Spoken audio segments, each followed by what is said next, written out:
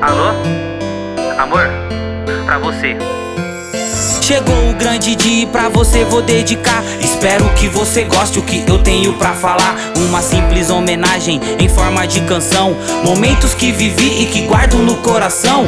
E hoje eu decidi falar tudo o que sinto em poucas palavras, os versos mais lindos. Lembra da primeira vez que a gente se viu? Meu coração disparou, a minha voz sumiu. Parecia até viagem, paralisado no tempo. Estava em outro mundo, viajei por um momento. E pra minha alegria o destino se cumpriu.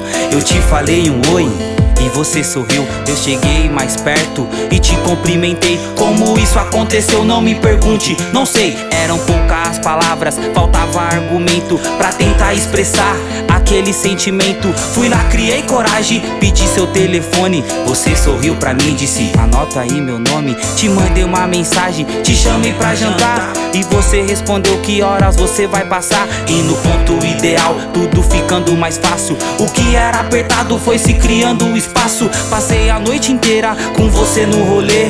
Eu querendo um beijo sem saber o que fazer. Você veio mais perto e me surpreendeu.